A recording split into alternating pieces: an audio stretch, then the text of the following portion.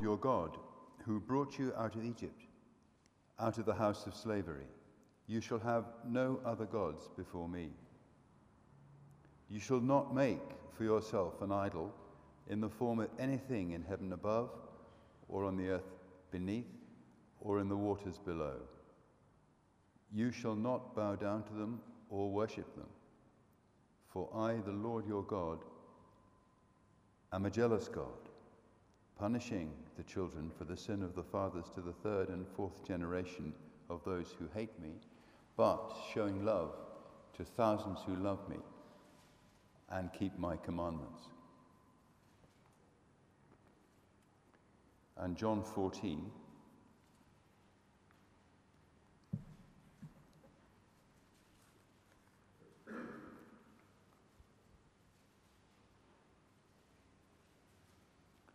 starting at verse 1.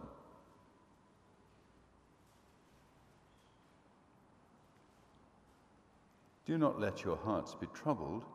Trust in God. Trust also in me.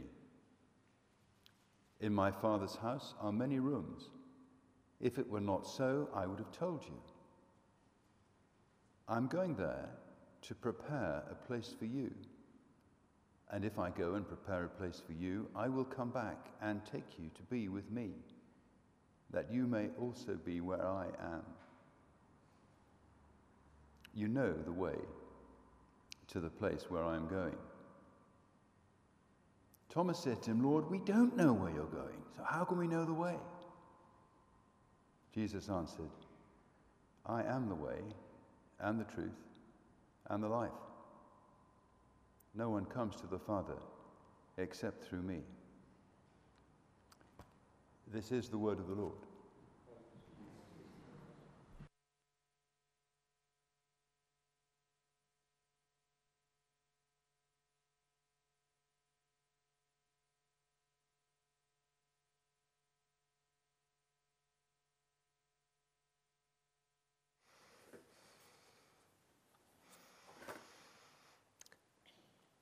So let's pray together.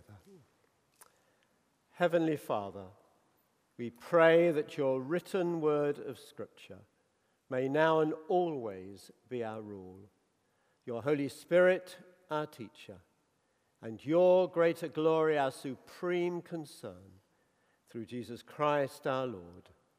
Amen. Well, good morning, and it really is lovely to be here and to be able to have this opportunity of celebrating 20 years, which is, I find quite extraordinary. And the world has changed quite considerably over those 20 years. And we live today in a world of amazing access to media outlets, which has greatly increased our knowledge of events and ability to communicate.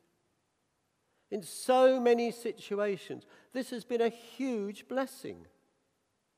But it's also brought with it an opportunity for the unscrupulous to mislead, to distort, to spread false information, and to seek to manipulate situations and events to their own ends. What has now become fashionably known as fake news. And it's not just in the political arena. In the Times last week, I read this. It is one of social media's dirty little secrets.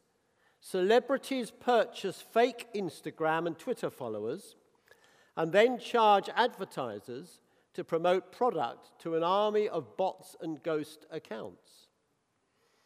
It then went on to say that brands needed to take urgent action to rebuild trust, as, and I loved this quote, trust comes on foot but leaves on horseback.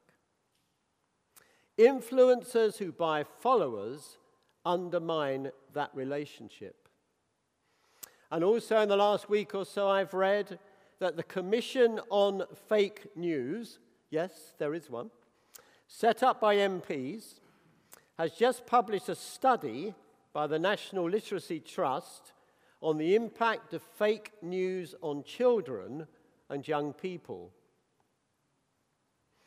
And this found that only 1 in 50 children can tell if a news story is true or fake. And it's clearly a concern for the future. And I wonder if that would also be true for adults. So how can we know what is true? And who or what can we trust? And as I'm sure you'll all appreciate, integrity is a major issue today in the public domain. Does what people say stack up with how they behave? And is that over time consistent? These words from Hamlet will resonate with many. This above all, to thine own self be true. And it must follow as the day the night. Thou canst not then be false to any man. But in a world of increasingly relative values, this is my truth, you tell me yours. On what can this be based? Is there a truth outside ourselves which can be known and trusted, which goes beyond opinions, however firmly held, which doesn't ebb and flow with our moods and our experience of life? And if so, how can we know, and what difference does it make? For me personally, and for us as a church, that we believe that the answer is to be found in God alone. Which is why, as already been said, over these summer months, we are considering together the different attributes of God.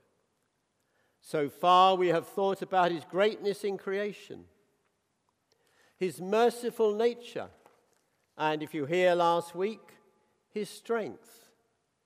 Today, that he is true, that he is the truth in whom we can put our trust.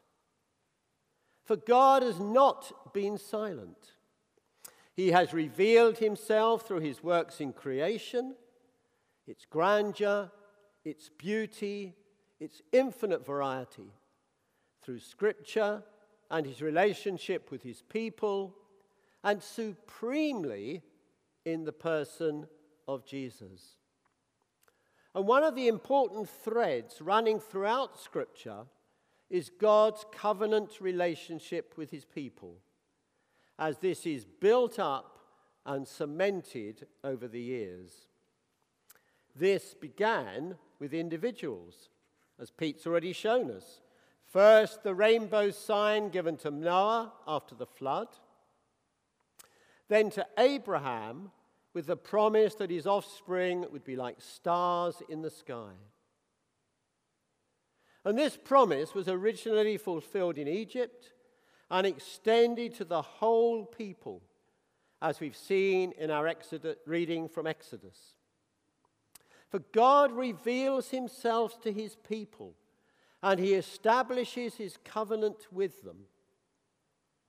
The giving, as we've seen in Exodus 20, the giving of the Ten Commandments, reflected the structure of contemporary royal treaties. And it begins with the great king revealing himself. I am the Lord your God. When God appeared to Moses at the burning bush, which we can read about in Exodus 3, Moses asked God for his name, and he receives the answer, I am who I am. This was the name by which God wished to be known and worshipped in Israel. The name that expressed his character as the dependable and faithful God who desires the full trust of his people.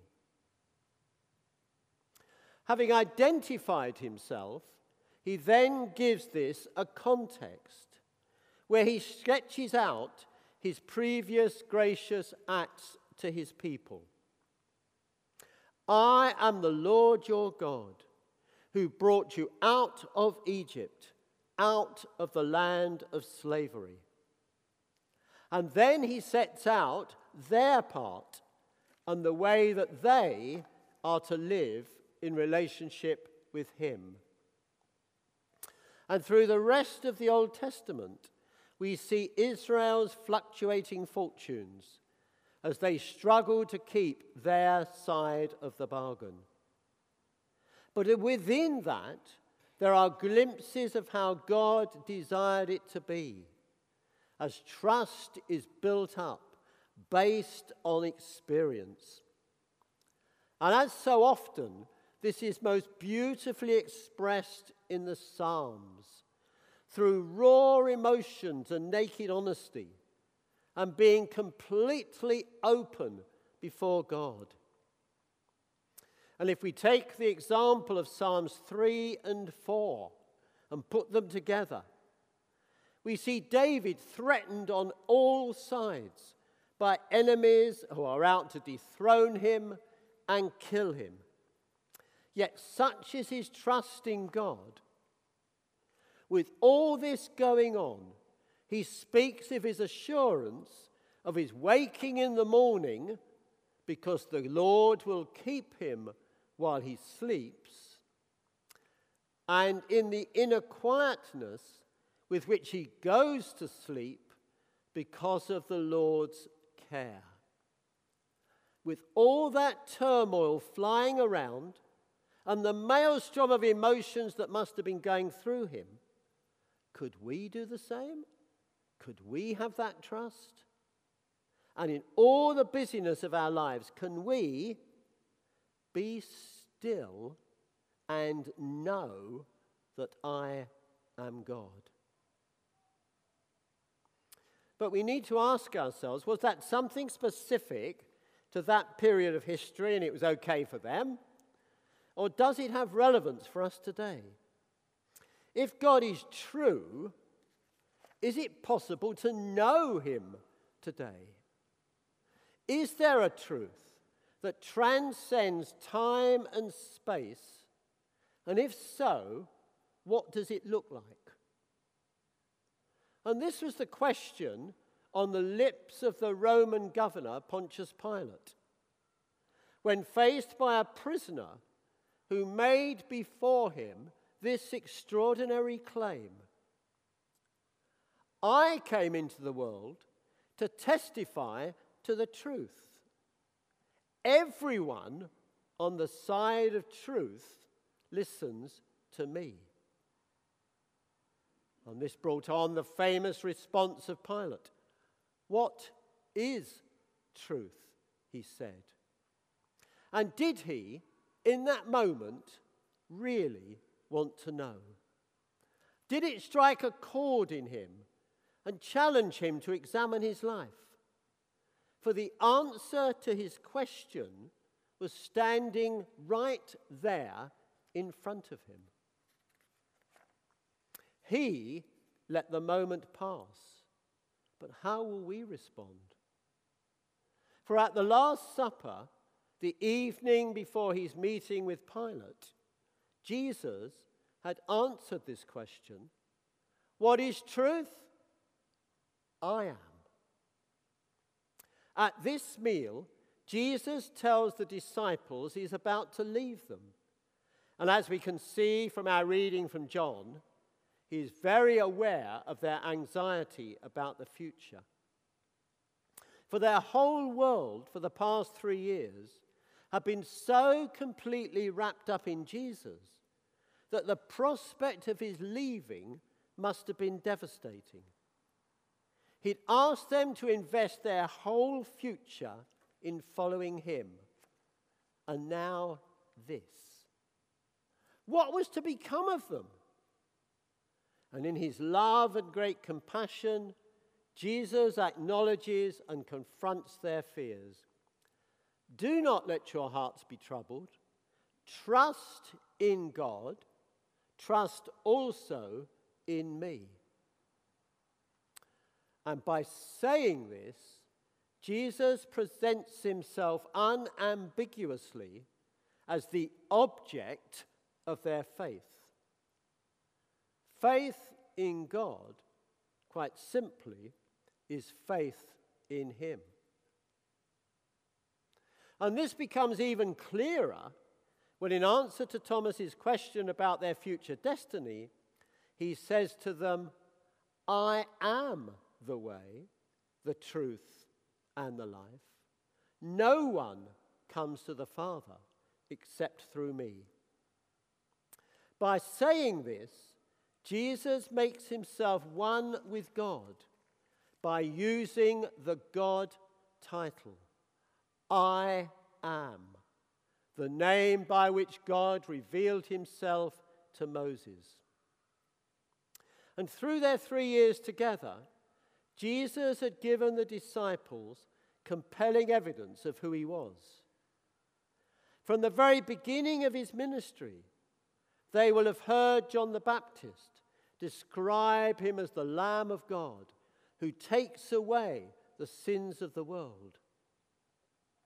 They will have seen him when he demonstrated his authority over creation, as he fed vast crowds from one young boy's lunchbox, had control of a violent storm, and walked on the water.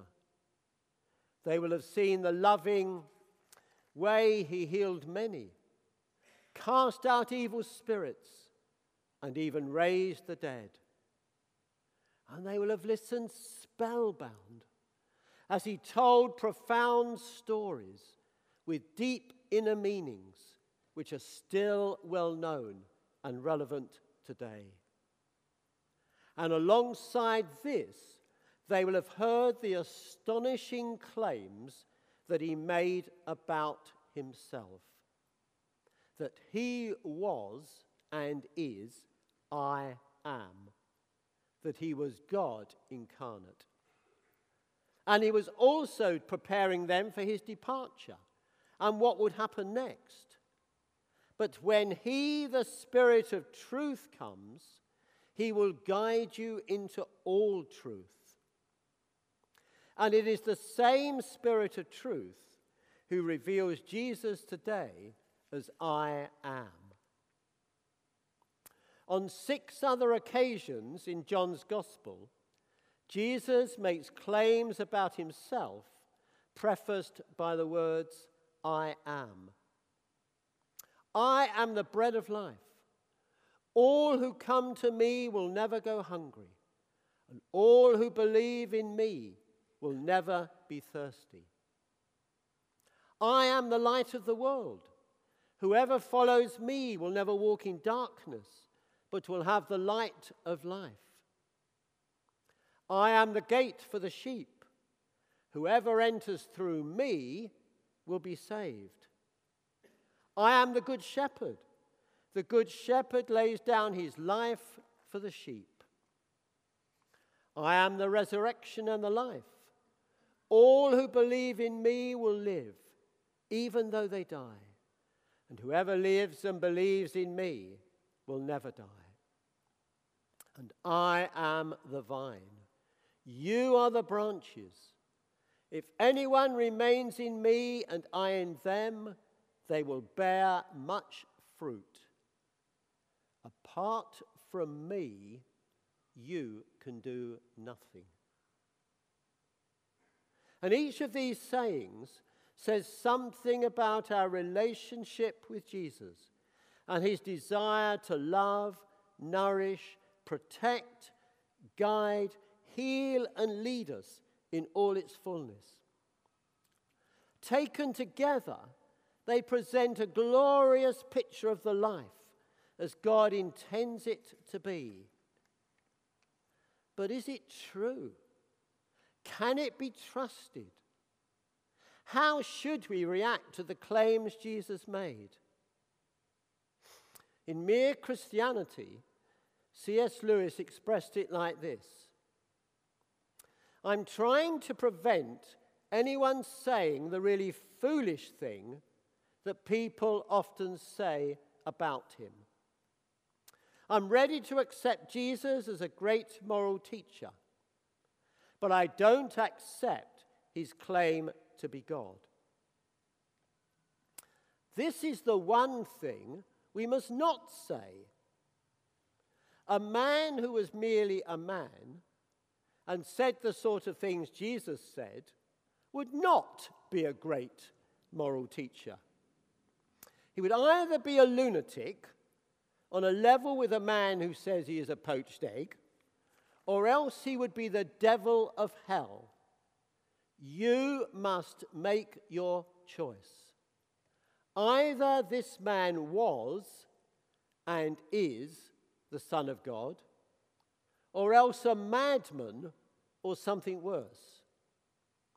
You can shut him up for a fool, you can spit at him and kill him, or you can fall at his feet and call him Lord and God.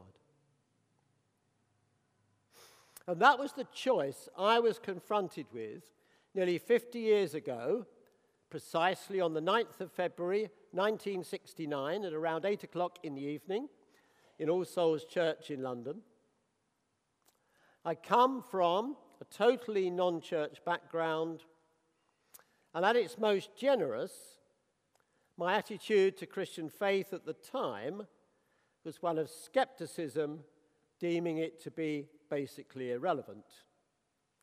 Yet at that moment, I had the most profound experience of God and was faced by the most important decision of my life.